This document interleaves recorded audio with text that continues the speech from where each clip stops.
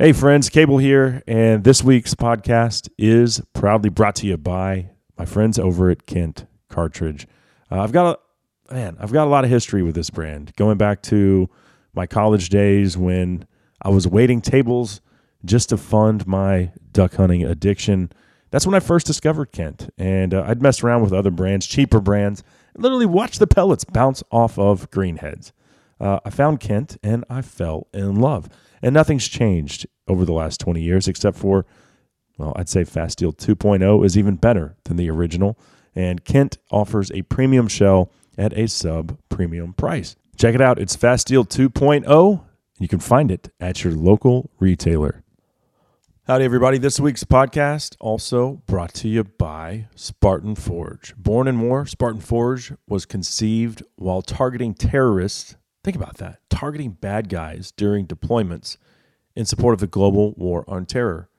We can also use this technology, because of its similarities, to track mature bucks. Now it's time to get this analysis into your hands. It's military-based intelligence, next generation mapping. I absolutely love it. And I love the people behind Spartan Forge. They're like me. Second Amendment till the day we die. No exceptions. America first. Spartan Forge. Check it out by downloading the app today. If I'm going down, I'm going down in flames. From this moment on, there ain't nothing gonna be the same. But one thing's for certain, everybody's gonna know my Good name. morning. Cable Smith welcoming everybody into episode 642 of SCI's Lone Star Outdoor Show presented by Mossberg Firearms. Thank you so much for being here today. It is a pleasure, a treat, an honor to be here talking hunting, fishing, the great outdoors, and all that implies with you fine folks. So thanks for being here.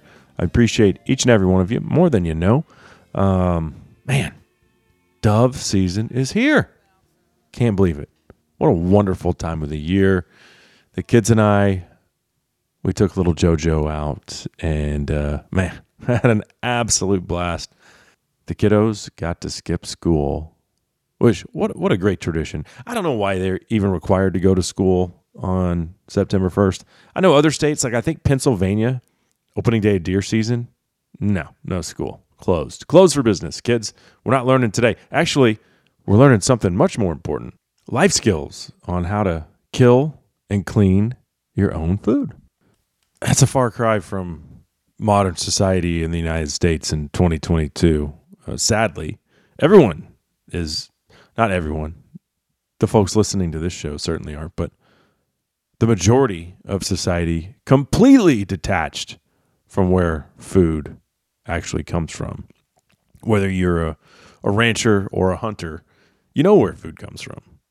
Most folks, what do you want from DoorDash tonight, honey?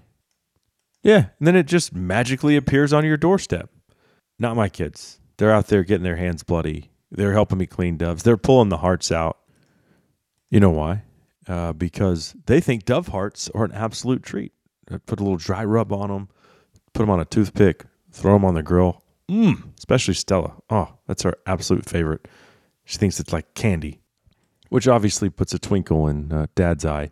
Maybe your 9 to 5 kept you down, though. You couldn't hit the dove patch on Thursday, opening day. That's cool, too. Long weekend, Labor Day. Load up the truck, ice down the coolers, head west, head south, head to the deer lease, wherever. Find a tank, find some sunflowers. You'll find some dove. And, hunting season is here. Can't beat it. What are we doing today? Well, you know what to do. Pull up that stool a little closer to the old campfire. Pour yourself another cup of that Black Rifle coffee out of Granddaddy's beat-up old Stanley thermos because we are ready to rock and roll.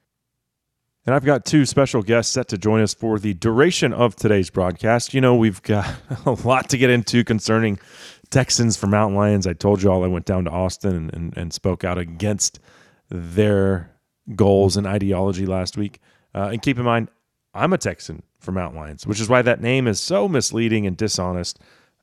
But I'm also for sound scientific wildlife management. And today I've got Jeremy Harrison and Todd Schwartz here for the duration. They are 2/3 of the founding members of the West Texas Big Bobcat Contest, the largest predator hunting contest in the country. So we're going to talk about the history of the West Texas Big Bobcat Contest, how it originated, how it has grown to a tournament that routinely has over 500 teams participating, the benefits from a wildlife management, predator control standpoint. Also, there's other things like the brainstems of some of these predators. Yes, there are biologists that need these specimens for further scientific study and research. So they provide a service there. But, it comes with sometimes a public perception of negativity. And sadly, it's groups like Texans for Mountain Lions that continue to push those anti-predator hunting and trapping narratives. Jeremy's also a landowner in Southwest Texas, or more West Texas, I suppose. But his dad actually spoke after I did at the commission meeting, the public meeting there in Austin. So we'll look at it through the lens of a landowner. What would the data mean for them? And would it benefit the landowner to actually have more information on the number of mountain lions on their property and others? Do they want to cooperate with Texas Parks and Wildlife? I don't know, but we'll get to the bottom of that, and also we'll connect the dots, because if you look at the coalition, or I'm calling them the board members for Texans for Mountain Lions, ulterior motives and some conflicts of interest. It's littered with them. And they still want to claim that they're not anti-hunting and trapping. Well, we've got proof otherwise. One of them showed up to protest the West Texas Big Bobcat Contest, literally in person to protest it. So lots of interesting stuff to get into today on that front. It's going to be an eye-opening conversation for sure, and I'm looking forward to it. Let's do a quick giveaway. Since we're talking predators today and predator hunting, how about a Mantis Pro? This is an electronic predator call from our friends over at Western Rivers. Just email the word Bobcat. That's Bobcat to LoneStarOutdoorShow@gmail.com. The California protected Bobcat. Not so much in Texas, and we're trying to keep it that way. But just email Bobcat to LoneStarOutdoorShow@gmail.com, and you are entered into today's giveaway. Let's take a break. Up next, Jeremy Harrison and Todd Schwartz of the West Texas Big Bobcat Contest join us right here on SCI's Lone Star Outdoor Show. Cigarettes burn out till all the neon gets turned out. There's nothing left but empty glasses. Cable here, and if you're like me, you probably enjoy bold flavors and cuisines. And nobody does Cajun and Creole better than Chris's Specialty Foods in Frisco. Their forte includes specialty sausages, boudins, and andouille, pre-cooked soups, gumbos, and sides, where all you have to do is heat it up. What about high-quality steaks, smoked and fried turkeys, turduckens, and turducken rolls for the holidays, plus gift boxes. Storefront conveniently located off Dallas Parkway in Frisco, or shop online at chrissspecialtyfoods.com and have it delivered to your door. Nothing ever happened around my hometown. I ain't kinda just hang around. But I heard someone call my name one day, and I followed that voice down a lost highway. Everybody told me you can't get far on $37 in a Jap guitar. Now I'm smoking Little Steve Earle, Guitar Town, bringing us back on SCI's Lone Star Outdoor Show, presented by Mossberg Firearms.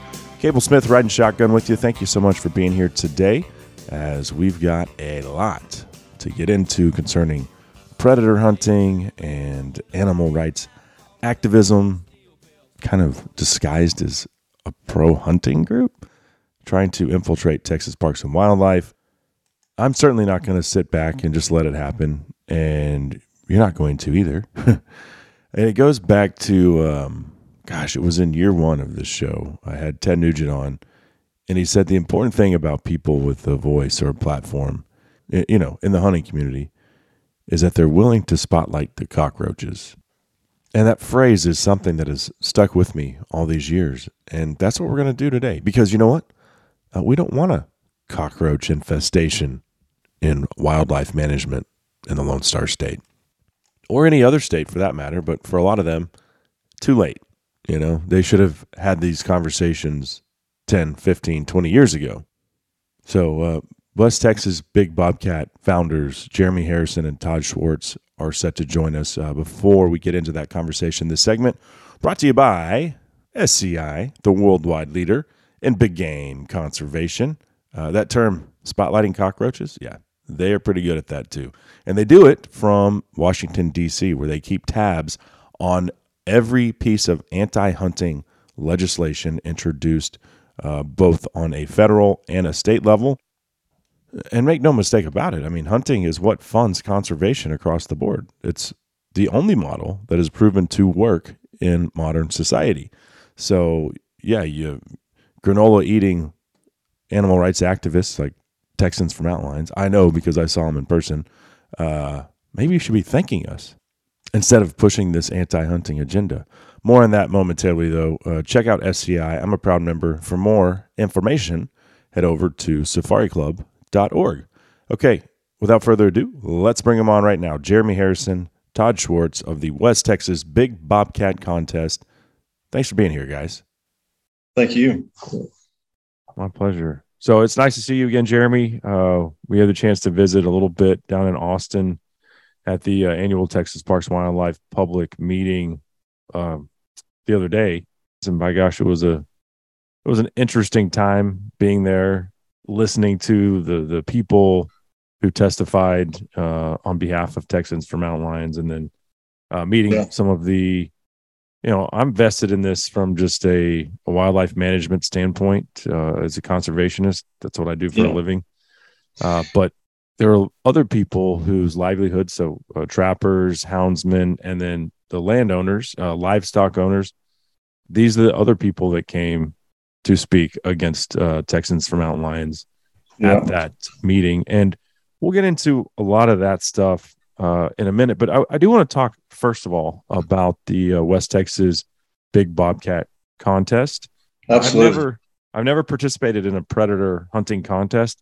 I've competed against myself. How many coyotes can I kill with my thermal tonight? You know, that's the extent of mine. So I've never actually paid an entry fee and participated. I'd love to do it. I just haven't. But I'm 100% pro predator hunting. If I see a coyote, unless I'm just hunting a monster buck, I mean, I'm shooting the coyote. That's just the way it is. That's how I roll. Some people have a problem with it. I don't care. I don't make any apologies for that. I'm not going to shoot every gray fox I see. You know, if I'm sitting there deer hunting, probably gray fox, probably going to get a pass. Now, if I'm calling with the predator call, yeah, it's a different story. That's what I'm there to do. Bobcats, man, I like to shoot bobcats a lot. You can't pass that up. And if you do, you don't tell the landowner you did it. So I want to talk about that. First of all, a little bit about the history behind the contest. And I've had, I don't know, one time some kids called in a mountain lion in your contest. I had them on the show. Lad and Ledbetter. That's been 6 or 7 years ago. And then I've had winners on previously who actually won the tournament. But it's been a couple years. I haven't talked to anyone from the contest in the last 2 or 3 years. But I do want to know how this thing got started. I don't know if it was y'all's love of predator hunting, if it was from a predator control standpoint, but I'm all ears and looking forward to hearing the background. Wow. Okay. So we were sitting around, we entered a contest one time, and we just, man, we all grew up, you know, Todd's family ranches, farms, my family ranches, Quentin's the same way. So we all came from, you know, agricultural backgrounds, and we're sitting around, you know, we'd entered a contest, and we thought it was a good thing, you know, because of the fact that it drew so many people out. I mean, it just literally, it's a private army of predator control people that are, it's self-financed. So it doesn't cost the public anything. Right. And I think if the public knew how much money the actual government, federal and state, spend on predator control, it'd blow their mind. And we haven't had an extreme rabies outbreak in modern times, but it's serious. Everyone is really worried about COVID, less than a 1% kill rate. Rabies is almost 100% kill rate. And there's been like 3 people survive rabies in the history of man. That was with an intensive nursing care. And if you get it, you're done. And, this is so a lot of this predator control goes into not just, to protect livestock, but also, the general public benefits from it too. Because Mother Nature's way of controlling itself is a rabies outbreak. It's one of the ways, Right. There's a lot of other things in nature that Mother Nature has in her bag of goods that she controls them. And she's cruel. Mother Nature's probably the most cruel critter on earth. I mean, she will get you, and she's not very subtle about how she does it. But anyway, the way we started all this, we just kind of we hunted in a contest, and we got beat, and it wasn't by choice, obviously, but we got beat by some guys that went down the river and shot some raccoons out of a tree, and we thought, well, that's not common. But guess what? They knew the rules. So I said, man, we don't like that. We'll just start our own deal. And so, man, when we started about 2008, I think there was 28 teams. And I promise you, if you had this thing on Mother's Day, that same 28 teams would hunt. I mean, they're just hardcore guys. They don't care 4th of July, Mother's Day, their wife's birthday. There's been years that we've had this, and they say, hey, y'all know that there's a football game on, or lots of Sundays where it was Super Bowl Sunday. Yeah, Super Bowl Sunday. He was like, we're like, okay, yeah. We didn't even know it was Super Bowl Sunday, but then we don't care. But so we started off like 28 teams, and people would ask us, as we were going, and what are you going to do when there's 100 teams? I'm like, man, there'll be 100 teams. I'm like, yeah, that's a lot of teams. And they say, there's 100 teams. I said, what are we going to do when there's 200? God, there's no way there'll be 200. 200 is crazy. And there were 200, and then 300. And then Todd is a genius. He doesn't like to admit that, but man, I'm technically challenged, to say the least. So Todd put together where you can enter online and you can do a bunch of different other things. I mean, he really picked it up. And when he did that, wow, it took off. I mean, we got people that enter from all over the country. And they have to hunt in Texas, but I have an outfitting deal too, where it's Wild Side Outfitters, where I run predator hunts, and I've got guys that call me from all over the country that like, hey, we want to hunt a contest, so you guide us. I'm like, well, I'm not your guy, man. We're not going to be able to start till late. We got to finish early. But it's becoming a really big deal. A lot of guys that come from out of state, and when deer season's over with, it's something they do, and it directly benefits them. If they lease land here and they go out to the land that they hunt deer on, and they are able to kill, even if it's 3 or 4 coyotes, great. That's 3 or 4 more coyotes that are not eating your fawn crop. They're not eating that rancher's lamb or goat crop. So what time of the year do you host the contest? January, February, and March every year. So it's and that's what you're going to laugh at me, but Todd and I were just talking, and we set these dates not long after the last contest in March. So, but this year they're January 21st, February 18th, and March 18th. Now those are Saturdays. The contest will start at noon. Then you would have to be back at weigh-in, which we hold at the San Angelo Claybird Association, and the weigh-in, and you have to be back there by 11 o'clock. So it's really simple. Morning. Yes, sir. Yeah. So it's 23-hour hunt. It's very simple. Rules are, you've got to kill 5 gray fox or 5 coyotes to earn your heaviest cat. We weigh the cats, the heaviest cat wins. And over the last 3 or 4 years, we've really garnished a lot of support from a lot of great companies. Then they've give a lot of prizes away. We had Diligent Defense give us suppressors last year that we gave away to first we started with the cat closest to 20 pounds. And in the January contest, I believe I killed a cat that was like 21 pounds, and my son was with me, and he actually killed it. He said, hey, Dad, it's 21 pounds. What if it lost some weight? I'm like, this is going to cause problems. So, after we saw what was going on there, I'm like, okay, people don't need to know what the weight is, because then there's just a chance that, hey, it's too much there, too much shady there. So said, okay, how about this? We'll do the 20th place cat. And that entire team won suppressors. They all see a value in predator hunting. It's a growing sport. So And it does good for a lot of people. But regardless, we changed that to the 20th place because nobody knows what the 20th place cat's going to be. I mean, it's Right.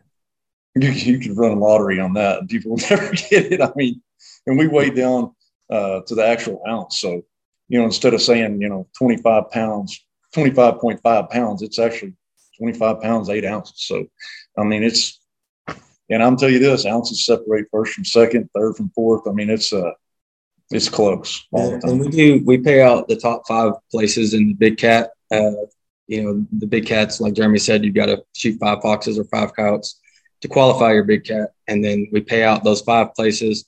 There's a big drop off from first to second, and then it kind of evenly steps down on the prize money. And then we also have 3 jackpots, most coyotes, most gray fox, and most bobcats that pay out evenly as well. And then we added heavy gray fox 2 years ago, I think. Yep.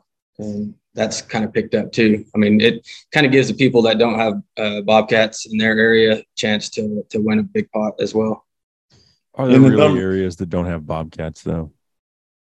Well, big bobcats. South Right, Texas has right. a lot of bobcats, but they don't get very big down there. Yeah. Yeah. In Yeah. South and we Texas, is that what you said? Right. Yeah. Yeah, and there's always a rarity. I mean, I've got guys say, "Well, I don't have any big bobcats where I live." I'm like, yeah, one year they told me this. And so, where are you hunting at? Well, I'm hunting in Rock Springs. I said, well, I just paid a team of high school kids from Junction, Texas. That's just right down the road, man. Oh, yeah. I said, so they're big cats there. I know Rock Springs very well. I've shot quite a few axis deer down there. Yeah, that's pretty area. Mm-hmm. So I was going to say, so as far as the timing is concerned, January, February, March, that's perfect as far as you're talking about deer coming out of the rut. They're worn down. Bucks tend to be more susceptible to coyote predation post-rut because they'll turn and fight. Then you got another coyote trying to hamstring them from behind. That's usually how they succumb to coyotes. Does tend to want to, biologically speaking, are more prone to running away. So the predation's a lot of time on those bucks. If they're going to get killed by a coyote, it's usually post-rut. Also, you have, ground nesting birds, quail, turkey. Exactly. They're thinking about laying their nest in April. So you're taking out this big influx of predators prior to nesting season. What do you say to people, though, that think you're just wiping out the population on these places? Because don't most of the teams hunt the same places year after year after year? Oh yeah. Yeah, people will say that, and they'll use this term on us all the time. It's ignorance, right? So you may live in the city or whatever. These people, maybe they do. I don't know. But, you live in your concrete jungle and you don't get out in the woods. You don't see. And I'm like, so if I've got a team that can go out and kill 40 gray fox on one ranch, how many are there? Yeah. I mean, it is a plague of them. And in reality, if you didn't have hunters stepping in, and they'll argue this against me, but that's true. If you don't have hunters step in, Mother Nature will do it. And she is way more cruel than any human being's ever thought about being. And she will wipe them out, whether it be parvo, feline leukemia, rabies. I mean, you'll see them. And you see that in nature to begin with. You'll see a place that is overrun with rabbits. Whether you shoot a rabbit or not, it's on a 7-year cycle. Some say 10, but there'll be rabbits everywhere. I mean, you can't look to not see a rabbit. And next thing you know, you think, man, they're gone. They're all gone. There's not a rabbit out here. And next thing you know, you get rains at the right time, forage is right, and food sources are there. And next thing you know, there's an explosion of rabbits or pack rats and everything else. And then with the explosion of animals like that or rodents like that, then you have an explosion of predators. Well, then maybe next year comes along and it's a really tough one and it's a really tough summer and there's just not enough food. And that's where you get disease and things like that come in and start wiping them out. I've seen so many coyotes and shot them. I've gotten trail camera pictures of just on my deer leases, just nasty looking things. And you feel really bad for them. Yeah. Want to put them out of their misery if you can find them. When I caught hell, did a news or an interview with NPR News. And I told them, hey, yeah, these coyotes in Pecos, they eat cantaloupes and watermelon. And they thought that was big funny like that. Oh, there's no way. I don't know if that's a huge ordeal. But it's so, that in itself, it's just ignorance. And it's just trying to I don't understand a lot of the things that some of these people that push us on this contest do, and I can't justify it in my own mind. But you know what I do understand? It's not my business. It's just none of my business. Right. I mean, so I just kind of I don't know, mind my own business. I guess my family taught me that growing up. So. No, I don't know, Jeremy. I mean, the idea of live and let live. Oh, you kind of sound like a right-wing extremist there. I kid, of course. Things that don't affect me, I don't let them bother me. And that's what that side of the fence is incapable of doing, trying to push their ideologies on everyone else. And if science dictates that they're right, okay, fine. I'm all ears. But when there is no science, and there certainly isn't any supporting banning predator hunting contests, it's just, just feel like you guys shouldn't be doing that. It really upsets me. Get out of here. We are going to take a quick break. That segment of the show proudly brought to you by Stealth Cam and the Reactor wireless trail camera. You can find it as well as their entire lineup of wireless cellular cameras at stealthcam.com. We'll be right back with more on SCI's Lone Star Outdoor Show. Forever, party at 10. To run forever if you never let it in. I got a part of me that's wondering when it's gonna kick the urge to run. Part of me just wants to live forever on the road. Split me down the middle. Wow, we live in crazy times when it comes to censorship on social media. And if you're a gun owner and a hunter, and if you're proud of those things and you post about those things, then you're already on the blacklist. You're getting censored. You might not even know it. Take it from me. I had my Instagram page deleted for an entire month for no reason last year. Guess what? That kind of stuff doesn't happen over at Go Wild. It's a community of people who love to hunt, fish, and cook their wild game. They also love guns. If you want to be a part of that kind of place where you're not getting censored, where they actually promote posts with that kind of content, just go to download Go Wild. It's a free app. I absolutely love it. You'll see me there posting every day. So come on, join the conversation at Go Wild. I'm Chris Letzinger, online sales manager at Cinnamon Creek Ranch here, reminding you we're not your typical archery club. We're a one-of-a-kind archery facility with indoor and outdoor ranges, full pro shop, and 6 different 3D courses. Cinnamon Creek was designed by hunters for hunters. Located in Roanoke, Texas, we have over 200 3D targets to hone your archery skills. Call 817-439-8998 or visit us at cinnamoncreekranch.com to visit our new online store. That's cinnamoncreekranch.com. Let's face it, guys. We all would love to own land, right? But they're not making any more of it. However, there's a solution. Lone Star Ag Credit has been helping its borrowers finance their own piece of paradise for over 100 years. Whether you want it for recreating, ranching, fishing, hunting, or just to get the hell out of Dodge for the weekend, visit Lone Star Ag Credit today to start making that dream a reality. On either side along so long, there's a place for you. And children laugh, the sun is shining, and everybody smiles when you walk in the room. So come on now. Cable Smith welcoming everybody back into SCI's Lone Star Outdoor Show presented by Mossberg Firearms. Thank you for being here.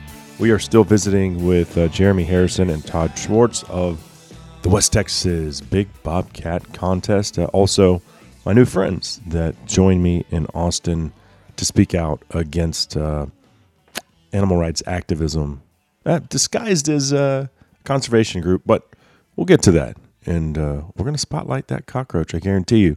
And we'll do that here in just a second. This segment, though, is brought to you by my good friends over at Vortex Optics. You never have to question whether Vortex is pro-predator hunting or pro-Second Amendment. Unequivocally, the answer is yes. And here's the cool thing. I've got 10% off any Vortex Optic when you shop at eurooptic.com. You use my promo code LoneStar10 when you check out. Boom. Instant savings. 10% off any Vortex Optic at eurooptic.com. All right. Well, let's get back into that conversation with Todd and Jeremy. And fellas, this is the biggest predator hunting contest in the world. So I did want to ask you, what's the most that you've ever paid out? Gosh, I don't know. Honestly, around 52,000 somewhere in there. for one night, one for team. first place. Yeah. for the big cat. Right. Yeah, I was looking at that, on our website, which is just info at wtbbc.org. Well, that's just Website's wtbbc.org. Okay. Yeah. So you're looking at like some of the past results here. I mean, and I'll go over some of them from last year because it's pretty interesting. Just for instance, we'll go to January last year. January last year, we had a total of 626 teams. We paid out in one night $143,980. Wow. Yeah. So, and the running totals on here. We since it started this last March, we just passed up paying out over $3 million in prize money since 2008. We keep a running total of how much we've paid out every year. What is the biggest bobcat that's ever been brought in? 2 different cats, 42 pounds. 42 pounds. One was years ago, I want to say probably 2011, 2012. And one of them was not this last year, the year before last. So 2020, I think is right. Uh-huh. Yeah. And 42 which part of Texas is prone to growing the biggest cats? Man, you see it fluctuating all the time. West of San Angelo always seems like it's pretty consistent. But we have them from all over the place. There's some really big cats up in North Texas too. They're probably not as many, but in reality, what's crazy about it is I put a lot of thought into this. Just places where there's a lot of coyotes, there's big cats. And I don't know if it's because they just, only the big ones make it, or they just got to get tough or they're going to die. And it seems like places that don't have a lot of trees where they can escape, I mean, they're flat-footing, just making a stand against coyotes. I mean, it's crazy. We've seen some bobcats come in there that look like they've been in the gym. I mean, they're just, muscle tone. You can visibly see them. Like, wow. I mean, but that dude came from Pecos, and he was fighting off coyotes flat-footed and flat ground. I mean, standing their ground. So I don't know if that has anything to do with it, but it seems like there's big cats anywhere. There's a lot of coyotes for whatever reason. And then there's not a lot of foxes where there's a lot of coyotes because those coyotes will eat the foxes. So you'll see some kit fox, but not grays. That goes hand in hand. I went on a trapline trip to British Columbia and we caught 3 lynx while I was there, and one of them I swore had to weigh 40 pounds. Yeah, we get it back to the skinning shed, and I'm like, man, this is bigger than any bobcat I've ever seen. Oh and yeah, we weigh that thing. 26 pounds. The lynx is so deceptive with all of that fur and those huge feet and everything. Yeah, I was like, this is going to be a 35-pound. There's a big difference if you kill one that looks like a big 40-pounder, and if he's got the frame to be a 40-pounder, but if he had eaten something, that's because they gorge themselves. We have video on one of the places, not during the contest time, but we just set up a game camera on video on a deer that had been covered up with grass. You could tell a cat had hidden it. It got caught in a fence, and I guess the cat killed it and drug it out of the fence. But there was 3 different bobcats eating on it for 12 straight hours. They ate on that deer, and they couldn't get back through the net wire whenever they got done because their bellies are so fat. That's a kiss of death. That's a kiss of death right there, Cable. You catch you a big one on video, and we went back there all 3 contests, and we never saw that cat. Not even close. We killed several cats around there, but we never saw that big old cat. I thought, well, I don't know. I know he's in that area, but that's how they get big. They're small. Yeah. So the contest starts off with daytime calling, and then probably transitions into spotlights and thermal. Correct. Okay. How do you? Because we've seen this historically with bass fishing tournaments. There's always a bad egg that wants to try to cheat the system. It's a lot of money on the line. So I've heard of some tournaments saying you have to put a card in the animal's mouth so that when it riggers, that card's in there, and you can tell that it was shot within that time frame. What do you guys do? Multitude of things, everything you can think of, and it's all stuff you would never think of. But so Todd, we set up. First of all, we're pretty vigilant. And there's a lot of word of mouth that goes around with this thing. You can imagine that. And we get calls all the time. Some of them pan out, some of them don't. But we're always watching. That's the first line of defense. We also have a polygraph man. Every team that wins money is polygraphed, no matter what. And Ally Outdoors out of Midland sponsors that every year. They've been very good to us, and they're a lot of support. Good guys. And we also turn around, and when we get cats up there, we've got a little system going. Of course, we're weighing them. We run a metal detector over them. And also I temp them, or Quentin or Todd do. So what we do is we run a thermometer past their last rib up as close to their liver as you possibly can. So you got a core body temperature. And believe it or not, all those cats turned in that day will all be within about 10 degrees of each other. It is crazy how accurate that is. Regardless of when they were killed. Yeah. Stacy Morris, who's on pro staff for Fox Pro, actually, his grandfather ran a contest over in New Mexico for years and years. And that's how they stomped out a lot of the cheating, is they would do this core body temperature. He actually came down, and he lives in Arizona. He came down and showed us how to do it. And I will tell you this, I was extremely skeptical about there's no way. I mean, just depending on where they're hunting at. I mean, you could have somebody hunting in Amarillo and it's snowing. You have somebody hunting in Laredo and it's 70 degrees. But man, Mother Nature has made those critters. They are great insulators, and they hold their body heat, and it will be within 10 degrees. So something's not right. And, if it's a degree or two off, that doesn't really throw a red flag. But I mean, we had a year where a guy turned in a cat, and I saw the picture of it somewhere. The cat was 53 degrees. Every other cat up there was in the 70s. And I thought, Well, he grabbed his cat and was going to leave. He said he had to go. He had to withdraw his entry. As soon as he saw me pull out the thermometer, he had to go. Yeah, I said, hey, man, where are you hunting at? Or, well, what difference does it make? Where do you work at? I said, well, why does that matter? I said, well, I'm just trying to figure out how you're going to make $30,000 a day. I'm not going to quit what I'm doing. Go over there. I mean, said he had to go. His boss called. He had to go back to work. He had to go to work. I was like, yeah, come on. Well, also the game wardens were there, and they followed him out. And come to find out, this guy, I mean, he had a mess of trouble behind him anyway. I mean, he'd convicted felon with a public enemy #1 with PETA. He shot his neighbor's dog. Shot his neighbor's dog and posted it on Facebook. People that we wish would not be involved with our contest because they're just bad. That's I guess if there is only one drawback, it would be that because of the money that's involved, this type of thing draws out the seediest of sportsmen. Or maybe guys aren't really sportsmen at all. They're convicted poachers or whatever. And they're like, I guess that is something that you have to deal with. People will always try. And that's where it's our job to stay on top of it. And what we've added this last year, just to combat it too, just to stay on top of it, is we have a trapper. Well, he actually is a trapper, but he's also a fur buyer, and he's very well known. And he is, for lack of a better analogy, he doesn't not take much off of people.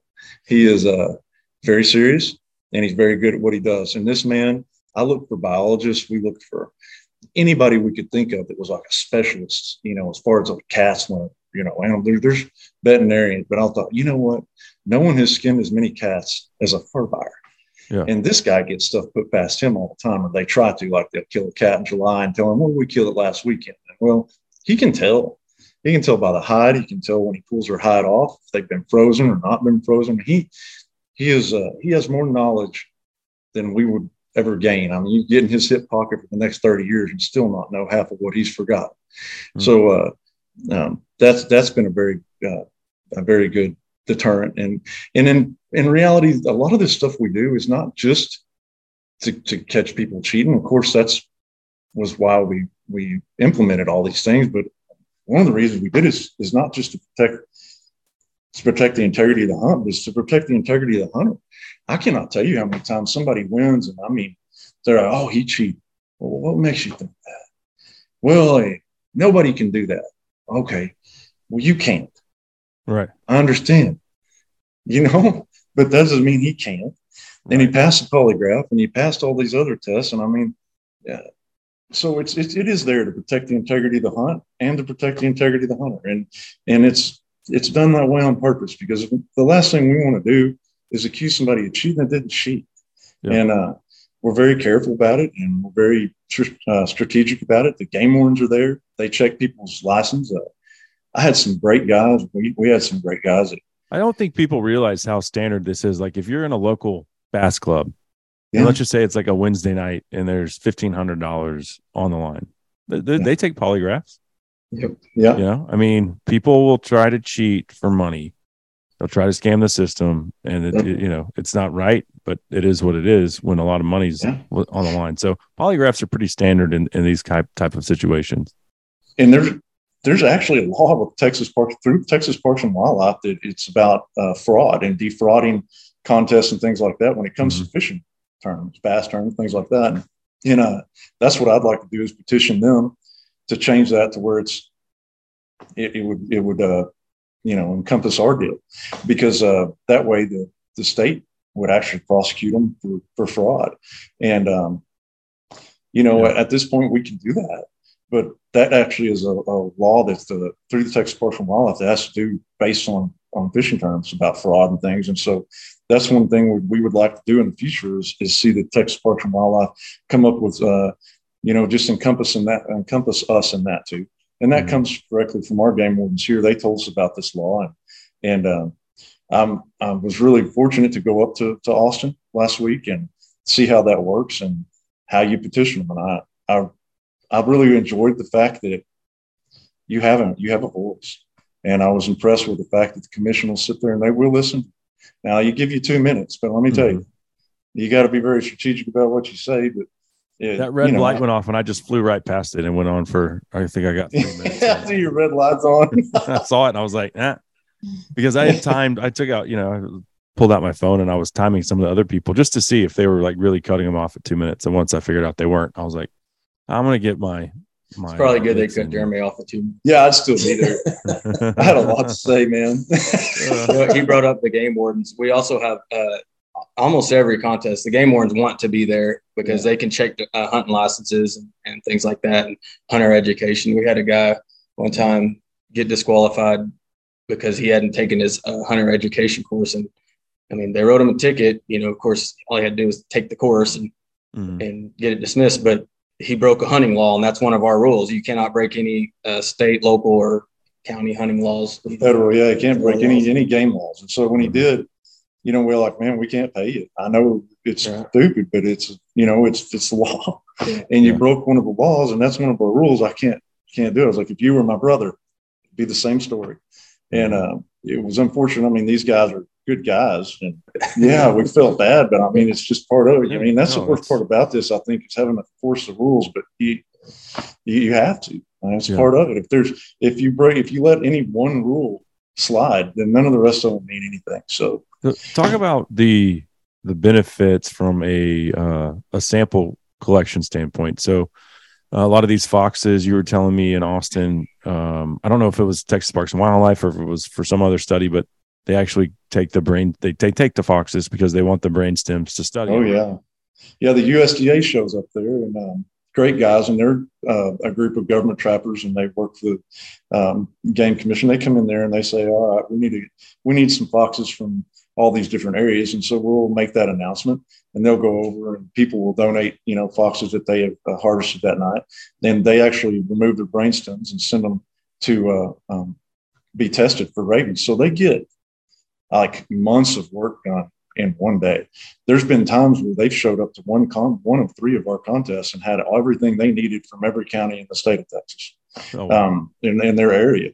And so they may not come to the second one. We've also had, we had a girl that was doing her thesis on coyotes and their lifespan and their health. And she asked if anybody would donate the coyote carcasses. And we're like, absolutely. She showed up and she took the coyote carcasses with her and you know, did her research paper on that. We had another group that was out of Texas A&M Kingsville, I believe.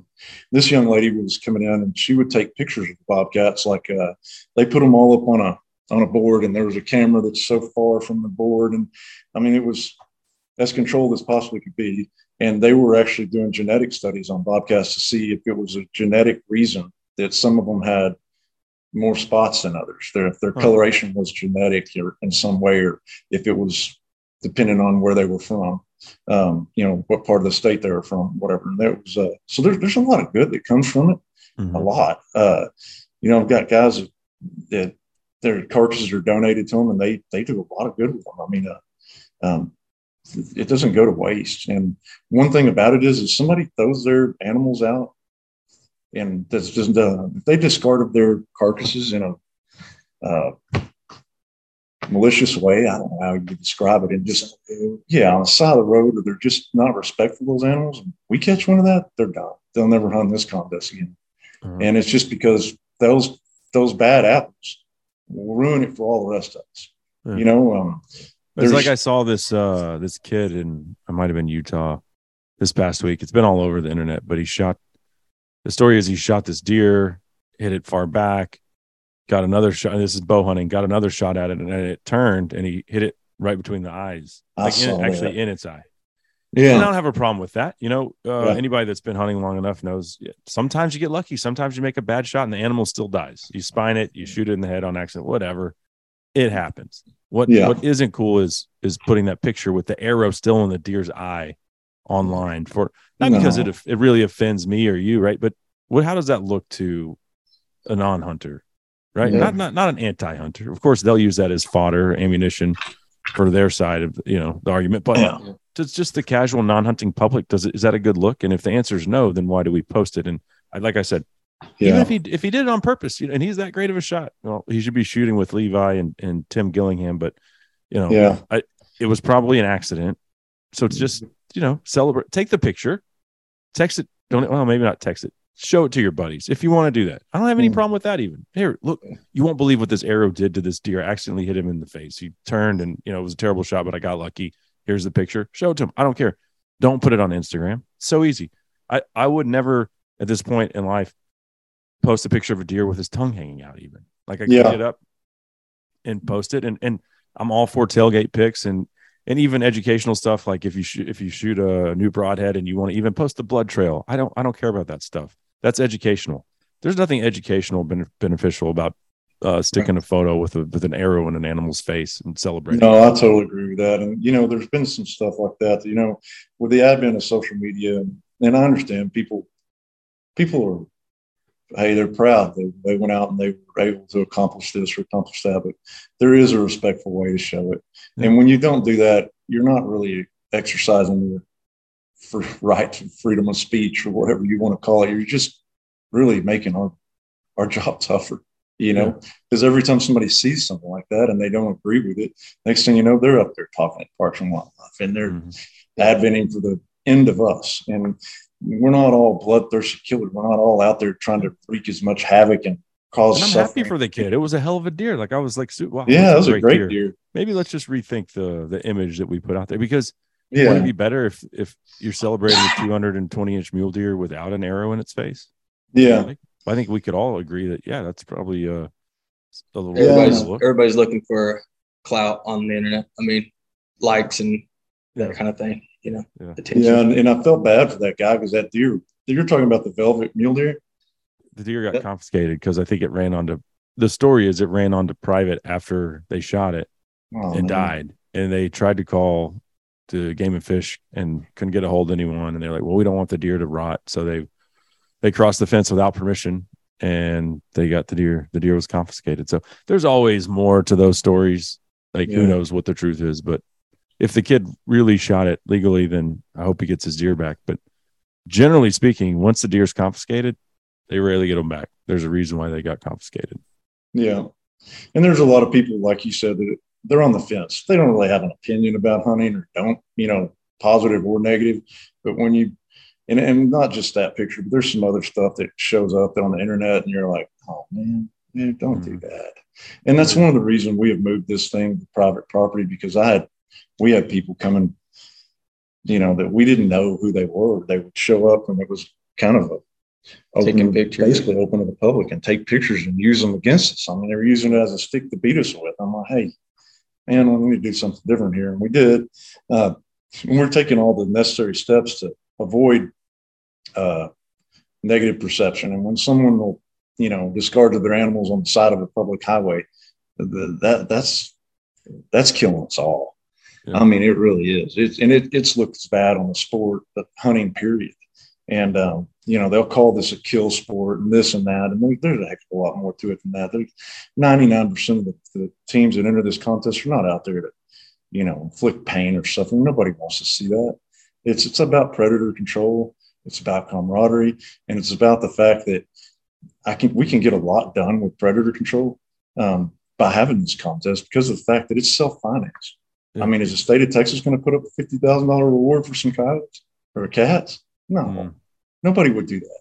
And I get that, but this is a self-financed predator control. I mean, it really is in every way. And these guys are, I'm thinking areas they're making a difference. I've played people tell me we don't have any quail anymore. You don't have any quail anymore? No. You know what? A team came out and hunted on our property a couple of years ago and they shot 40 foxes. I'm like, no wonder you don't have any quail. I mean, I'm like, yeah, that's quite a few. But, it's it all goes hand in hand and it just all it works if they'll let it work, and don't portray it in a negative manner. But, when it takes all of us together to work as a team, not to portray things in a negative manner. So we hope that everybody does that. Let's do this. Let's take a quick commercial break. We'll come back and I want to transition into how this contest ultimately led to us both showing up in Austin last week. Absolutely. Sound good? Sure. Great. And that segment was brought to you by Rustic Reminders Taxidermy and Big & J Whitetail Attractants. Coming up next, we're going to get out that flashlight and finally spotlight those cockroaches that are trying to infiltrate our ranks right here on SCI's Lone Star Outdoor Show. It feels like a sin till I pass the Rio or drive around the Big Bend. Seagulls are high in the sky. Every time I think of you, you're mine. I look at my footprints in the sand next to the Rio Grande. The Rio Grande. It's time to tell you about Protect products. Veteran owned and made in the USA, Protect makes your water work harder for you in the field. They have a hydration electrolyte formula for endurance and replenishment. It's perfect for elk hunting, right? Energy formula for when you need an extra kick. Immunity for optimizing the immune system. And one of my favorites, the Rest formula to ensure deep sleep and proper recovery. All the formulas are liquid, so they mix instantly in your water bottle or Camelback. And the cool thing is, they don't gunk them up like a powder with that messy residue. They also have an easy-to-use line of mineral sunscreen for quick and odorless application and all-day protection in the field. For more info, head over to protect.com to see their entire lineup. That's Protect, PROTEKT.com. Hey guys, Cable here for Cryo and More, the one-stop feel-good shop in McKinney, Texas. I've been going there for over a year now. All your holistic healing needs with cold, heat, and compression therapy services. And these services, they're the fastest way that I've found to reduce inflammation and to get to the root cause of pain.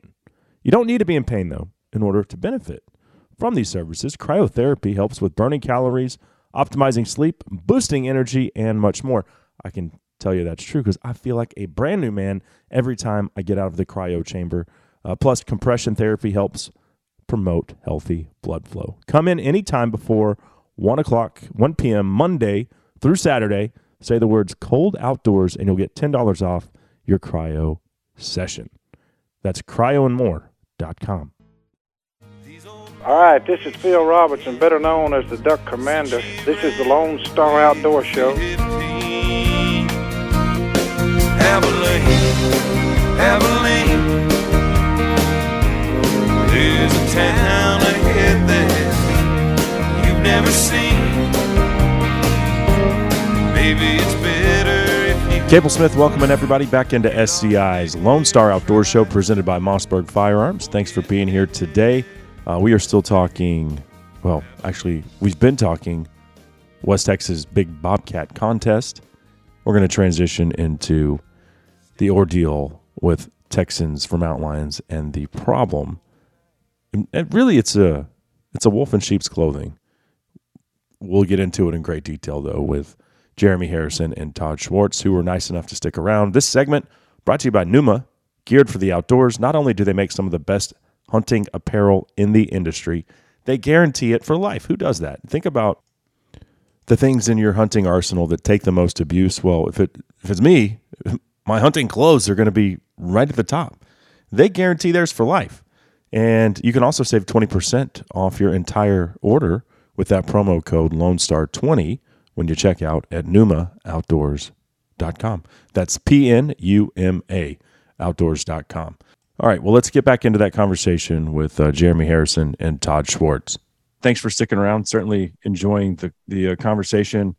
Now that we've kind of talked a little bit about the West Texas Big Bobcat contest and the history behind that, and then the beneficial components of that wide-scale predator management, and then how you deal with some of the negativity that comes along with it. Not everybody likes it, which is how I came across the founder of Texans for Mountain Lions about a year and a half ago. He's a known filmmaker, but we kind of had this deal on social media where we're not talking referencing each other by name due to some legal stuff. Yeah. And I think it's just pissing at each other at this point. But I had him on my show and we talked about why is he calling out predator control contests, and he came on and he was very clearly against them. Think it's a bad look. We shouldn't be doing that, engaging in that behavior as sportsmen. Okay, I walked away with it. We'll just have to agree to disagree. I think my mindset was this guy just doesn't really like people. He doesn't like people killing predators. He puts the value of predators above that of a deer or an antelope, or name the species, name the cervid, name the turkey, whatever, quail. That's not the science that I believe in. And because it's not science at all. It's just an emotional thing. And then July comes around and I'm made aware of this group, Texans for Mountain Lions. Find out that they filed this petition with Texas Parks and Wildlife, and they had 6 bullet points, mandatory harvest reporting, 5 cat quota in South Texas, no canned hunts, which, by the way, nobody in Texas that I know of is trapping mountain lions and letting them go as a canned hunt. If they are, it's already illegal. It's already illegal. So why that's on there, I don't know. What were the other ones they wanted? A mandatory 36-hour trap line check. How big are some of the properties out in West Texas? Hundreds of thousands of acres? Hundreds of thousands of acres. And how could a trapper, say one professional trapper is probably going to have more than one ranch he's running. So we're talking 200, 300, 400,000 acres. And this guy is supposed to check those traps every 36 hours. It's impossible. So what does that really mean? It means how can we say we're not anti-hunting and anti-trapping, but kill trapping systematically, with this type of law? Because you can't check it. Yeah, some of this stuff is impossible. Like on some of our traps, we'll set them maybe where they're set down in a canyon, but we'll put them where we can drive on the edge of the canyon and look at them with binoculars, because to walk down there would take 2 hours. And once you got down there, if you had a mountain lion in the trap, let's say it was a 120-pound mountain lion. I'd say on average, most of them are about 90 pounds. Okay. So even 90-pound mountain lion. And it's caught down in the trap. Like, okay, well, with these new regulations they wanted to see implemented, they would require the landowner to carry that mountain lion out of that canyon, which would be about a 3-hour ordeal, and then go turn the carcass in. And I'm like, man, I don't know how it would work in a lot of places. I know there's probably a lot of ranchers and they would just say, they're not.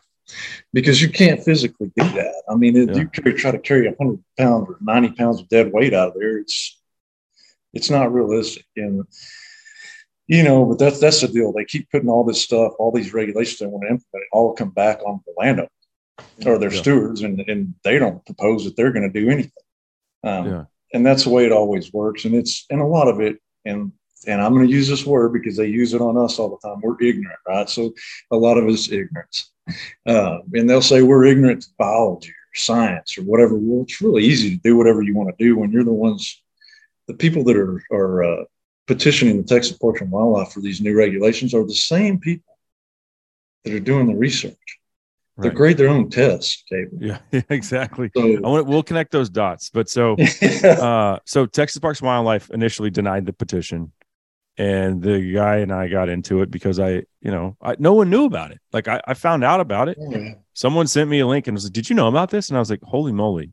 Why does nobody else know about this?" And so I started spreading the word, and I got blowback from both sides. Like I'd say 70% people were like, "Hey, thanks for bringing this to our attention." Yeah. 30% were like, why are you saying this guy is anti-hunting, blah, blah, blah, blah, blah, anti-trapping. He is. All I do is connect the dots. Okay. I look at what people say. I look at their quotes. And if I put that back out, it's already public information. And now I've just shared it. How am I the bad guy? Because people you see my shirt, don't California my Texas. Yeah, this is California Wildlife Management ideology trying to get its foot in the door with Texas Parks and Wildlife at the end of the day. You're talking about a state that screwed up a gas can. I mean, they're just completely off the wall, man. As far as that was their biggest argument up there, right? Is, well, Texas is the only state that has a breeding population of mountain lions that doesn't protect them. Oh, okay, that's your argument. And Texas probably has more mountain lions than other states, but what are the numbers? I don't know. They don't know. I do know that their research is not. I'm not going to say that it's flawed, because I don't think it is. But there's a lot of stuff that's cloaked, that's not brought to the light. Like the fact that they say, they color some mountain lions, and they came up with 200 different kill sites, right? These mountain lions have killed things. And did you know that not one time those mountain lions killed any livestock? What they failed to tell you is that where they did this research, there is no livestock. Right. So because it's on a wildlife preserve, right? Yeah, they didn't eat any Happy Meals, and they didn't get in any fights with polar bears. I mean, it was just amazing. Yeah. But this is the kind of crap but they use this to push this narrative that the landowners and the hunters and we're all just evil, malicious son of a guns. And the only mountain lion I've killed is in Colorado, and we'd been hunting public over 3 trips, 18 days, and finally we hunted some private on my 3rd trip. First day, dry ground, which is what I wanted to do. And the landowner met us before, and he's like, "Listen, I don't care if you want to kill a male, female, it doesn't matter to me. If you catch whatever's on my property, you have to kill it, because it's killed 2 of my foals." Yeah. 2 of them, 2 of my horses, killed them. So, that was the deal. And we caught that lion. Well, I put my tag on it gladly, helped out the landowner. And I got my lion, and I ate it and have the hide tanned. And for a long time, I was like, you know what? I think I'll only take 1 mountain lion in my life. But my gosh, I love chasing those dogs through the mountains. I'm going to do it again. I love it. Yeah. Yeah, it's pretty fun. What's amazing about the fact is lions are, I'm the last person on earth that wants to get rid of mountain lions. I mean, for lack of a better word, I consider myself to be a conservationist when it comes to mountains. I don't want to see them all dead. Right. No way. I don't want to see all the bobcats dead, or foxes, or coyotes. All we're trying to do, and it's pretty arrogant of these people to think that we're going to wipe anything out. Really? Do you really think so? I mean, since the time that man came here with any kind of livestock, they've done a hell of a job trying to wipe species out, right? Mm-hmm. Trying to get rid of them. There's more now than there's ever been. So that. No, I mean, they did wipe out wolves and bears and stuff from Texas. They're not coming back. The landscape's way too fractured now. These cats are the exception, as far as megafauna predators go. They've adapted well, and they're very reclusive. They're unlike a wolf. They don't adhere to any kind of pack hierarchy. So I think that's the wolf's biggest weakness, really, when it comes to controlling them. Why they were able to do, here's a wolf kill. Okay, we just poisoned it. We killed them all. And a mountain lion's biggest enemy is human. That's the only thing they fear, right? And so the sheer size of the ranches in West Texas and the Trans-Pecos region are the reason that's a stronghold for mountain lions. For lack of a better way to describe it, it's a refuge, because there's no more humans. There's not, because this ranch is so big that there's not a bunch of people moving in. And so that keeps the human population at bay, and therefore creates a refuge for mountain lions. Mm-hmm. And all we're doing is picking off the ones that are eating livestock. I mean, there's more mountain lions now than I believe there ever has been. And this is the reason. I mean, there were 2 mountain lions recently run over outside of Sanderson, Texas by a train. On different occasions. Yeah. I dare you to try to run over a house cat. You can't get that done.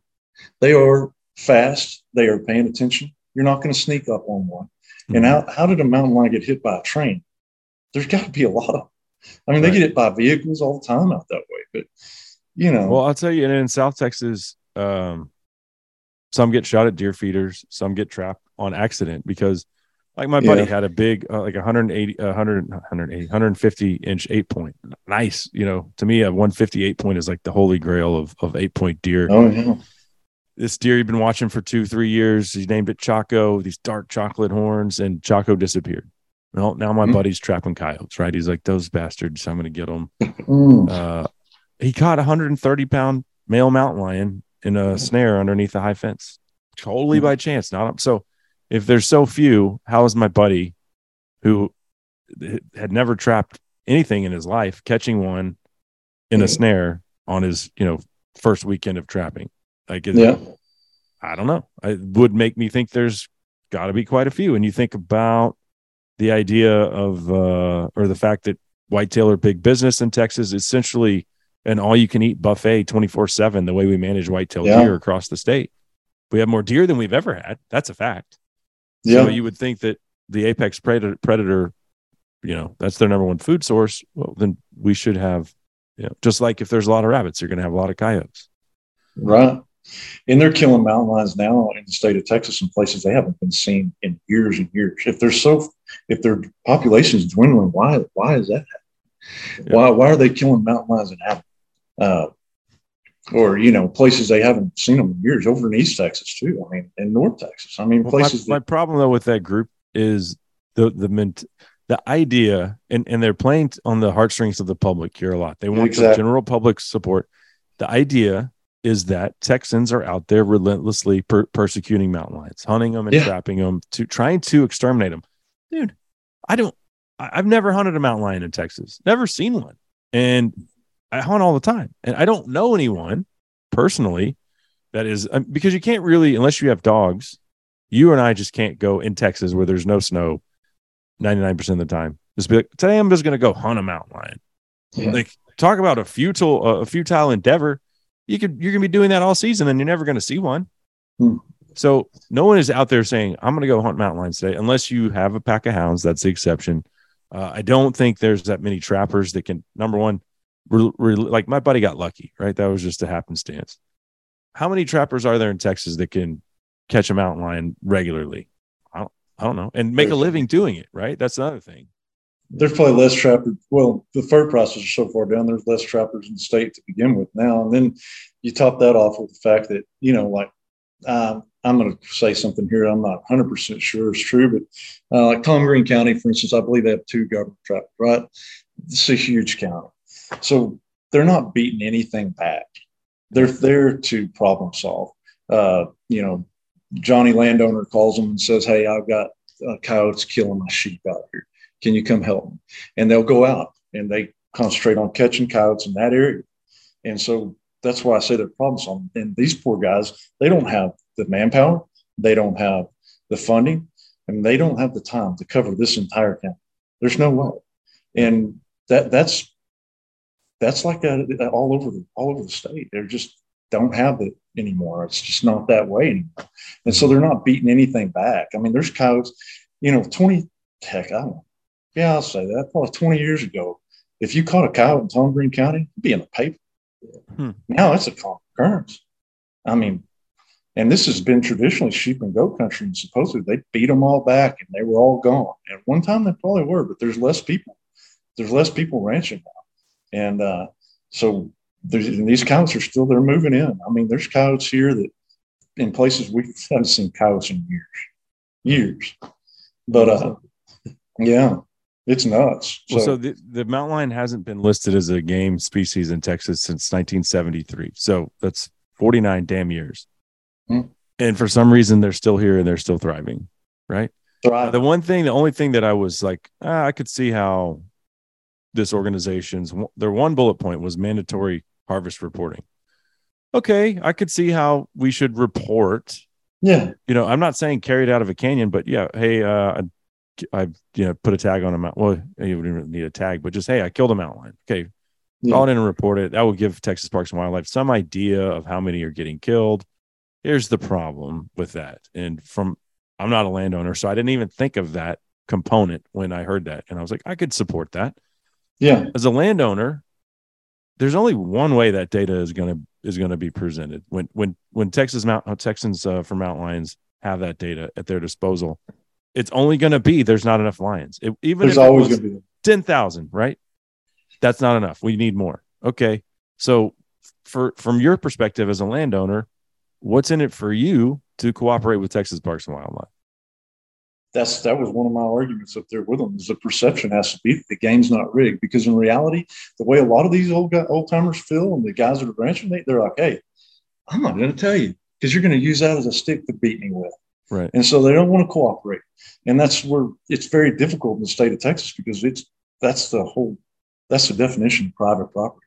This isn't Colorado or Idaho or Montana.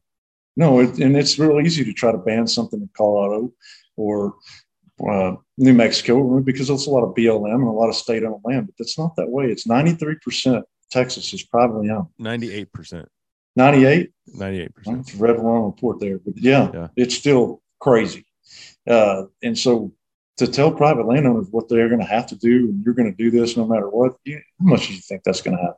If they will, they'll cooperate, but you have to convince them that the game is not rigged and that there's good reason for it. Well, I don't think that one can look at who makes up the coalition of Texans for Mountain Lions, aka their board members, the founders, and not come to the conclusion that the game is indeed going to be rigged. So I want to connect those dots because it's very important, as well as, reflect on why we went to Austin last week and some of the testimony from the other side of the aisle. Quite humorous. We'll get into that next. That segment brought to you by Black Rifle Coffee Company, America's coffee company, veteran-owned and operated. You can find their entire lineup of coffee and unapologetic patriotic swag at blackriflecoffee.com. We'll be right back on the Lone Star Outdoor Show. You're over 40, that's it for you. I'm pretty sure there's nothing else that we can do. Perhaps the convent, perhaps the knife. You coulda, shoulda, woulda been a rich.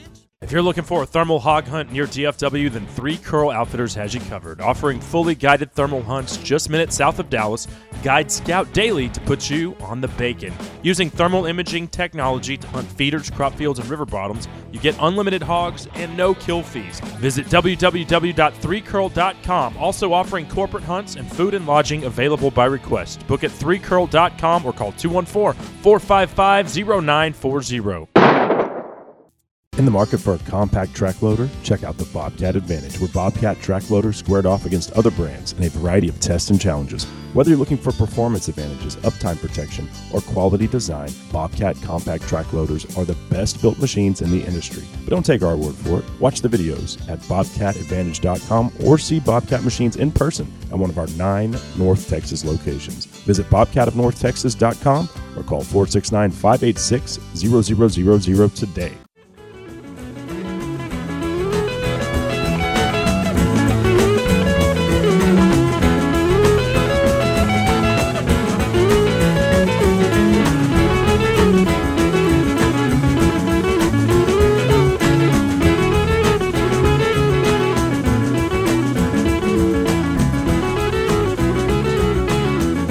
Mountain lions in Texas have no natural mortality. They all die in traps. There's a mountain lion somewhere in Texas stuck in a trap right now. Those are the words of the founder of Texans for Mountain Lions. And if you can't just see the propaganda, I don't know how to help you out. There's no way to justify. I mean, it's just a lie. Like, we already talked about on this episode how 2 cats were run over by a train in Sanderson County. Hunters shoot them at deer feeders. They kill each other. They die of starvation. That's the way the world works. That's how Mother Nature intended it. Maybe not the train, right? I mean, that's a man-made thing. But they do not all die in traps. But that is the narrative and the propaganda that the leader of the organization is putting out to the general public. I'm Cable Smith, by the way. This is SCI's Lone Star Outdoors Show. We're going to now connect the dots and paint that picture. We've been building towards this for the entire show, but there is there is so much conflict of interest within this group that they cannot possibly be trusted to represent sportsmen or women in the Lone Star State. And so we'll get back into that conversation with Jeremy Harrison and Todd Schwartz at this moment in time because the cockroaches are coming out and we've got a big-ass spotlight. So, Jeremy, from a landowner's perspective, you alluded to the game being rigged based off of who would be conducting the research that Texans for Mountain Lions wants to see done. One of the people that I know on there is Patricia Harbison, and she is a big cat biologist. Well, okay, that's great. Her husband, Lewis, is the director of the Borderlands Research Institute. Yeah. They get a lot of grant money from Texas Parks and Wildlife and from other private organizations to conduct research. Okay. Mm-hmm. Who, if Texans for Mountain Lions got their way and said, okay, we're going to do all of this data collection, we're forcing Texas Parks and Wildlife's hand. They've agreed to do all these surveys and everything. Who's the first group that's going to be asking for a grant? Them. You don't think it's going to be Patricia's husband, do you, on the Borderlands Research Institute? Yeah, and along with every single one of those people that filed this petition. And I'm not saying Lewis is a bad guy. Don't know him from Adam. No, he's I probably think a great guy. I think they're great people. But you have to connect the dots. Okay, here's a person with this as a conflict of interest. If you're the one who you're married to the director of this research institute, now you're making Texas Parks and Wildlife use taxpayer dollars to fund this research, and you're going to be the one asking for the money. Well, I know which way that research is going to come out. It's not going to support you and I, Jeremy. Yeah. Todd. Yeah, and if that made sense, why don't we just let the oil field do their own environmental study? Will that going to work out for us? You think? Right. I mean, it doesn't make sense, and it's all that's what the people think, and that's why I was adamant about telling them, look, it's going to be detrimental for the numbers, because I'm actually curious to know what the numbers are, because I think it's going to blow their hair back to actually know how many mountain lions are there. I Still really won't be do. enough. Yeah. No, it won't be, but. It can't be rigged. And all 6 of the people that filed this petition are all very connected to the Borderlands Research Institute. Now, Borderlands Research Institute has done a lot of great stuff. And I like I said earlier, I don't think that their research is flawed, but I think that it's being pushed in a certain manner, just like saying, hey, none of these lions, these 200 kill sites, were there any livestock? Well, okay, all right. Why is that? Okay, but that doesn't push this public narrative, because they're just trying to garnish support from the general public who have no skin in the game. All they want to do is see a mountain lion. Right. And now, and these people that say, well, oh, man, I've been to Big Bend 8 times. I've never seen a mountain lion. And you could go 80 more times and you're still not going to see one. I was like, okay. That doesn't mean they're not there. And then they think they're extinct. They're going extinct. The numbers are down. I haven't seen one at Big Bend the last 8 times I've been. Okay, well, you probably won't, man, but they're there. It's just they're all involved, and that's what blew my hair back when I started researching who all the people were that put this together. And you got one lady that runs a big cat sanctuary. Like, I mean, oh yeah, do you think that's a hunter? Basket. No, Monica Morrison, yeah. Is that Carol Baskin? Yeah, Carol Baskin. Carol Baskin. Then you have another lady, Pam Hart, who her speech at the commission meeting was talking about how they acquired this property, and she was reading a book published in like the late 1800s talking about how there was bears and wolves and stuff on it, and she never really got to her point. But if you listen to that, it was just kind of like, where's the science that you're referencing here? Don't understand. You're just talking about how you left it back in the 1800s. Yeah. So that lady's the same lady that's been protesting our contest. I wanted you to take that and tell us a little bit more about that. God, easy. I want to emphasize again, Texans for Mountain Lions, quote, pro hunting and pro trapping. That's their message that they put out there. Okay. Well, I'm talking with Jeremy at the annual meeting last week, and you come to find out where there's smoke, there's fire. No, that's extremely false. She's one of the founders of Project Coyote. they're one of the people that really petitioned the New Mexico Game Commission to end trapping in the state of New Mexico. That's all completely false. And just to give you an idea of what's going on here, I mean, there's a lot of. She was emailing us, and next thing you know, the director of the Texas Parks and Wildlife called our local Parks and Wildlife guy, and he called us. And this is in 2020 March, because this is right when the pandemic stuff came out, right? And they're going, he wanted to know, and the local Parks and Wildlife guy, great guy. He's like, hey, look, I got a call from somebody, and they got a call from somebody, and I just need to understand, are y'all going to have the contest? Absolutely. Absolutely. No matter what. Well, right about that time, there was this governor's mandate out just now. And I explained to him that a mandate was no different than a strong suggestion. It held no weight in court of law, and that we were going to do it because. And also hunting and fishing were exempt from that anyway. Yeah. Well, that's the whole point. So I did call our local guy here. So we had it out here at this, it's a public area, and I didn't want to get this guy in trouble. So we okayed it with the county judge. We jumped through all the hoops. But when I informed him this, he goes, okay, that's great. He's all for the contest, okay? Mm-hmm. And most of them are. Most of the Parks and Wildlife people are. And he's like, okay, yeah, that's great. I'll inform them that y'all are going to have it. He calls them, right, and tells this lady, hey, they're not breaking any laws. And that's the whole point. What we're doing breaks no laws. And anybody that hunts in our contest has to follow all state, federal game laws, period. So when he informs her this, boom, she emails us, bam, immediate. And we impersonated an officer of the law, and she did that. And I was like, what are you doing, man? So I called this game warden. I'm like, look, man. He goes, no, she says she's going to be there. I'll be there, doctor. It doesn't matter. We're going to do our thing. So we ran that like a drive-through. But she's been on us, emailing us nonstop. And this last year she threatened. What's that? Did she show up? Oh yeah, yeah. She showed up. And she stayed off the property until the game warden got there that she was meeting. And I mean, talked to him. So you have a member of the board who actively protested a member of the people that that are involved in this petition. Yes, but a member of Texans for Mountain Lions Coalition, or the board of directors, whatever you want to call it. But it's deeper than that.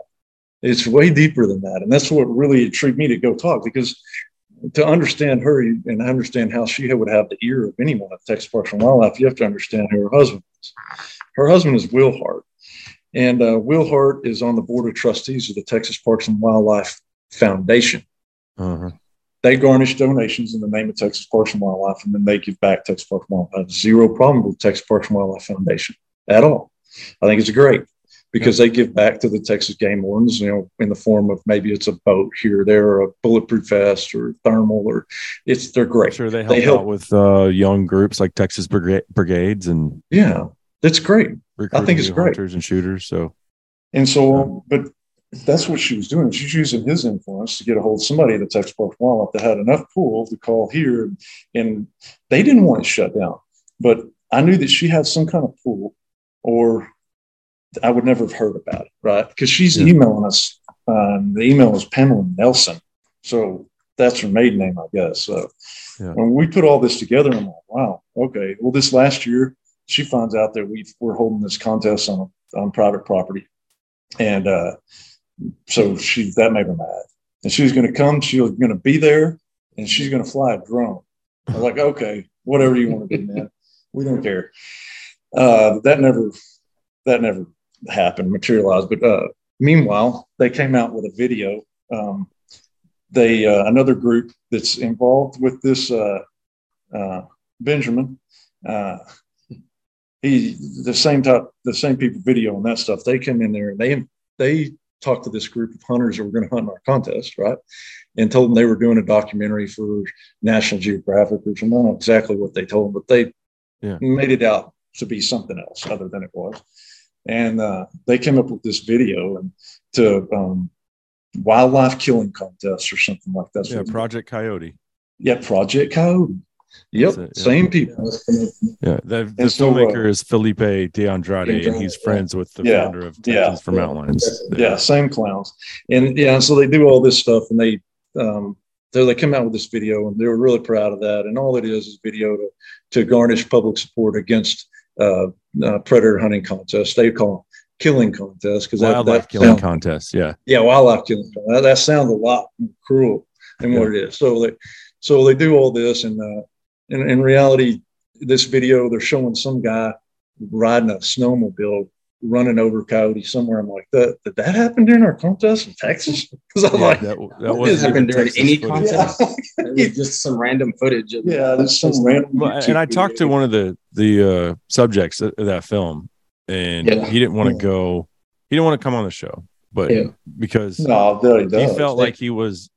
Those guys. He felt like the hunting community was mad at him because he let them film him predator hunting. What he told me was that the filmmaker, Felipe de Andrade, completely misled him, manipulated him. Once he found out what he was really doing, he told him, hey, I don't want to be a part of that. But he said, we already signed it. I don't care what you want. And he went ahead on with the film. Yeah. So that sounds about right. Yeah. Yeah, that's the same story we heard. And in their defense, I don't know. I mean, there's a lot of people hunting the contest. They wouldn't have done that on purpose, but it's one of those deals where they can tell you whatever they want to tell you. We get people to call us all the time that want to come to the contest and do this and do that. Can we come video it? I'm like, man, I don't. No, not a good idea. We just can't trust anybody. I mean, we had a lady there just last year or whenever that was, same time that Pam Hart was there, that acted like she had nothing to do with her. And then Jeremy said she was at the meeting that you guys were at. Yeah. So, she's at the meeting. Yeah. On their side of the also, the same lady was there taking pictures of, who she told us she worked for?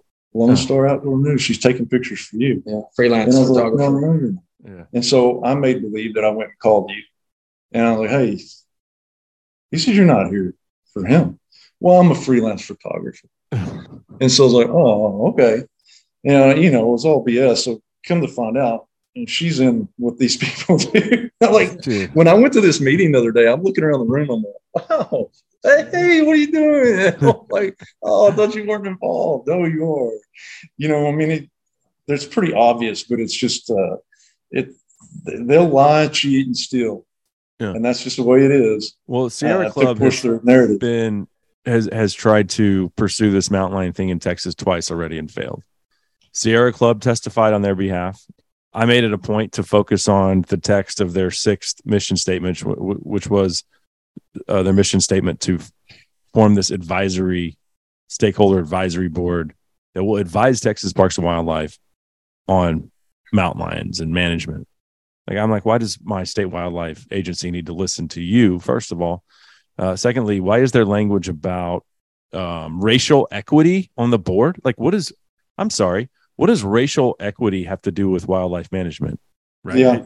Right. Black, white, brown doesn't matter to me. Show me your degree in wildlife management, and then we'll talk about it. Right. But why would they can place their person on there? Right. Right. And then the main thing, and I don't know how I didn't key on it earlier throughout this whole saga with this group, but where they said they wanted to have an animal welfare organization have a seat at the table, i.e., HSUS, PETA, or I even said Defenders for Wildlife. I said these, or Center for Biological Diversity. These are the groups. These are animal welfare organizations. Why would a pro-hunting and pro-trapping group be advocating for putting anti-hunting organizations on the stakeholder advisory board? So don't tell me that you're not, that you're pro-hunting and trapping, because you're full of crap. And then the funniest thing was the lady to speak, I think that she spoke right after me, was like, blah, blah, blah, blah. I'm the president of Texas Defenders for Wildlife chapter. Yeah. I was like, wait, I'm pretty sure I just mentioned your organization, and here you are testifying. Wow. Yeah. Wow. Yeah. How ironic. Yeah, it's all, and the way they wrote that is they want a partnership of landowners, biologists, conservationists, and organizations. What organization? And I can bet you, and I hope that it goes the right way, but I promise you, there won't be any landowners from the Trans-Pecos region in there. There just won't be. It'll be a bunch of organizations, and that's what I feared the most. And what I also feared was who's going to do the research, because I can already tell you what the numbers are going to be if you can tell me who's going to do the research. And their wording is misleading to the general public, and it's that way with everything. Like I wrote this down earlier because I found this. Texas Parks and Wildlife lists the mountain lion as a species of greatest conservation need. A species of greatest conservation need. Well, that sounds like they're almost 16. Yeah. They're not. But the way you word that, the general public thinks, oh God, they're not even protecting them, and they're almost 16. I mean, the way that they word this stuff is just so ingenious that you're like, huh. And so now there's a little old lady sitting there in Dallas, Fort Worth, thinking, God, I need to donate to them. They're going to save mountain lion. They're almost gone. Everybody that bought a hunting license is out there killing mountain lions. Yeah, these sorry malicious son of a guns. Yeah, I better donate to them. And that's all it's about. It's about money. That's it. And Pam and Hart, she finances a lot of these films that she filmed. I've talked to a lot of people that think, old Benjamin, he's just a great, oh man, I mean, just all about Texas wildlife and this and that. I'm like, no, man, I think you're getting the wrong story. And maybe he is, and maybe it started off right, because I believe it probably did. But when you turned around and who's financing all that stuff, like you think this last film they produced, that last little segment they had with a mountain lion that was missing toes, it was caught in a trap. Yeah. You think that was just by chance? Right. I mean, this isn't about protecting mountain lions. It's not about protecting wildlife. It's about money, and it's about control. And that's it. That's the thing. And I went down there to talk about this issue and mountain lions specifically, and we all did. But it's not about mountain lions. Mountain lions just happens to be the species that's in the caught in the middle here. It is about keeping that ideology of predator management, which we've seen all along the West Coast. We've seen a New Jersey governor right now who's banned bear hunting in a state with the most black bears per capita per acre in the lower 48. There you go. We see this mentality on both coasts, and then they try to just push it on us and it bleeds into middle America. And that was where I was coming from. It was like, you let these people in and let them bend the ear of Texas Parks and Wildlife and actually establish a foothold within our state wildlife organization, and it's over. It won't, eventually mountain lions, you can't kill one. You're going to jail if you kill a mountain lion. Yeah. And let's do this. Why don't we have a vote to see if we can reintroduce wolves? Yeah. Like they did in Colorado. Yeah. I mean, that was my fear. It's mountain lions are just really insignificant as far as why I was there to talk. Like you said earlier, which was a great point. Nobody there that spoke against this organization wants mountain lions eradicated, right? No, it's they're an apex predator. They're awesome. I love them. They're really cool. But every animal is really cool to me. I want all of them to thrive. But you got to show me the science first. The real science. You're skipping that step, which isn't the North American conservation model. It's a scientific based model, and you're going from, well, we don't manage them at all, to let's have really strict management policy. Let's restrict trapping, 36-hour checks. Let's put a 5-cat quota in South Texas where we have no idea how many mountain lions there are. How many people have actually skipping the process, man? Killed 5 cats in South Texas. That was put in there to garnish public support. We're like, oh my God. Yeah. There's people killing more than 5 cats. I'm like, no. I mean, you probably a handful, maybe. Yeah. But, even then, they were talking about 5 mountain lions total for the entire South Texas region, which is absurd. No, absolutely absurd.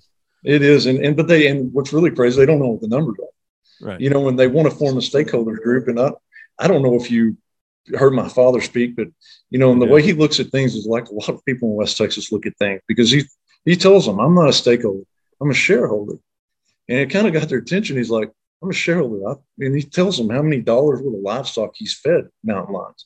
And he's all about it. He says, do you know what? I'll tell you what. I pull up all my traps. I only struck no one to shoot a mountain lion anywhere near my property. And all you got to do is pay me $5,300 every time a goat's killed. Because over 7 years, that's what that goat's worth to him. Right. Because that goat produces, those goats produce $5,300.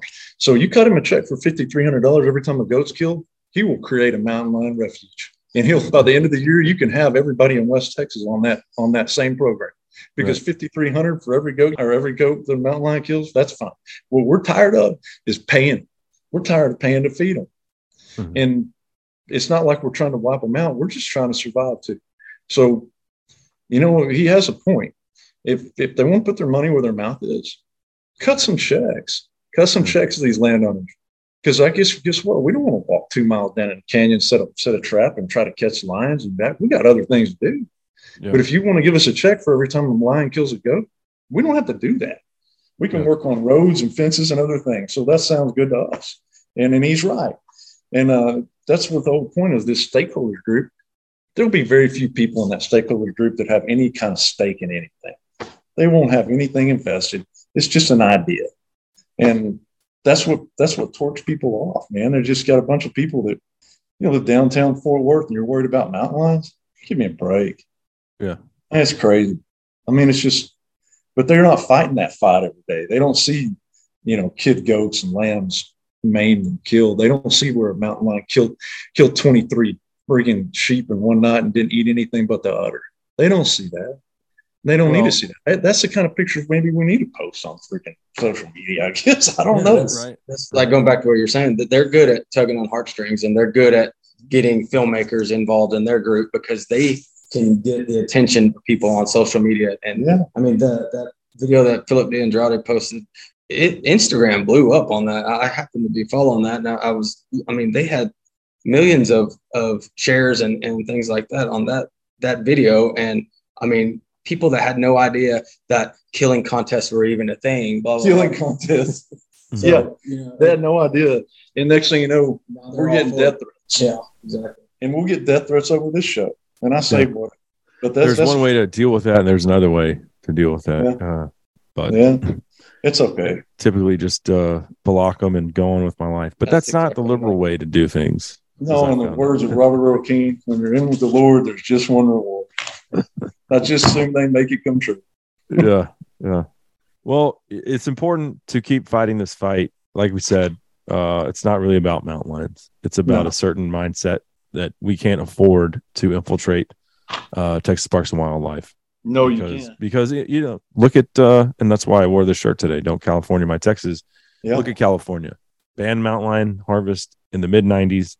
I started this show in 2010, maybe 2009. And back then you could still use hounds to hunt black bear in California. Can't do that anymore. That's gone. And then 3 years ago, you know what they did? Good luck having a bobcat contest in California because they are a protected species, fellas. Protected. You cannot kill a bobcat in California.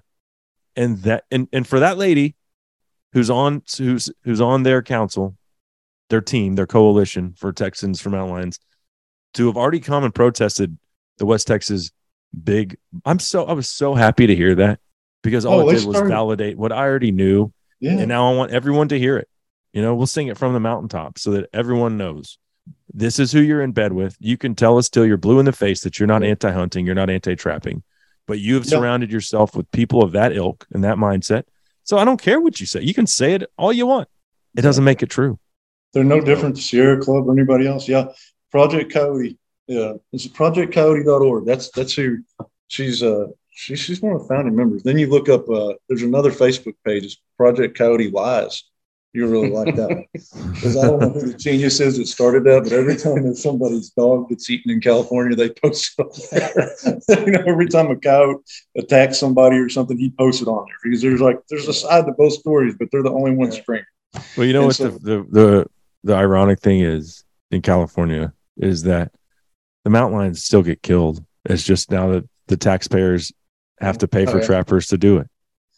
My dad just let hunters do their job, and it's all it takes care of itself. Right. My dad sent me an article that was just posted this week in California, where one was hit on the highway outside of town somewhere. It was a big city. He goes, "What do you think they're going to do about this?" I'm like, "Oh, they'll spend millions of dollars making mountain lion crosswalks over the highway that none of them will ever use." But whatever, I mean, how did that mountain lion not know that crosswalk was there? And I'll say this in their defense. And it's the same thing in society.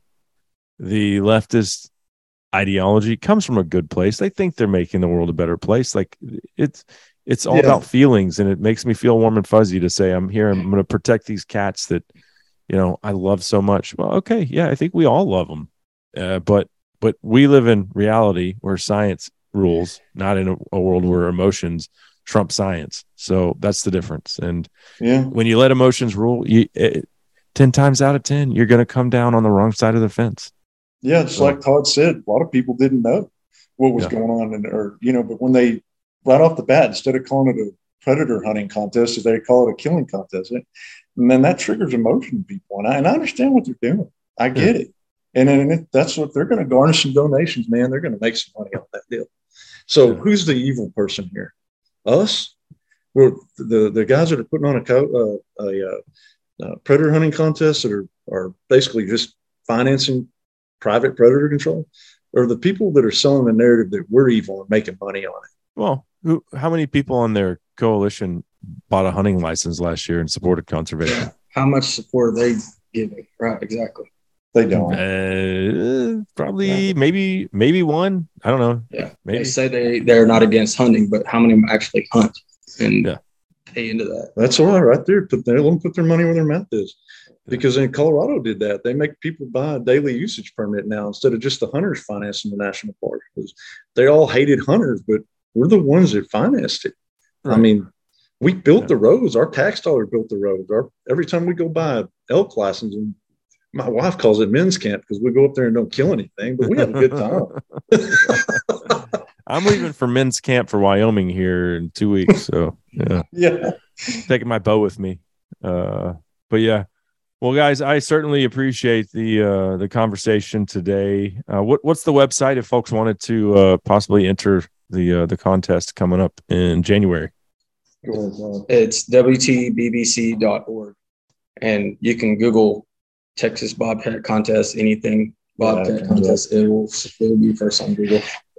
Awesome. Well, they'll be able to enter online. We don't start that the online entry and stuff until January 1st, just because we have to show that it's legit. So everything that's paid in is paid out from one tax year to the next. But so January 1st, they'll be able to enter for January, then February, then March. So looking forward to a good year. There's a lot of guys already excited. We just got an email today. As a matter of fact, the guy asked him when he can sign up. So they're fired up.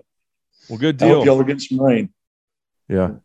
We all have a good one. Thanks again for the time. Certainly appreciate it. And I don't know how this thing is going to play out, fighting off this anti-hunting organization, but I know the three of us will be there on the front lines trying to thwart them. So, Cable, if I can suggest anything to your viewers, I'd love to suggest this.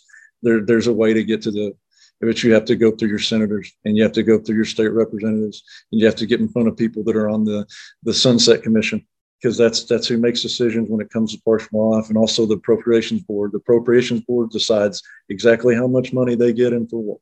And they have the control. You can get in front of these senators, you get in front of these state representatives, and you tell them what's going on, and you stop it, because this state is not too far gone now, and we can stop it dead in its tracks, but we have to work together. We can no longer be the silent majority.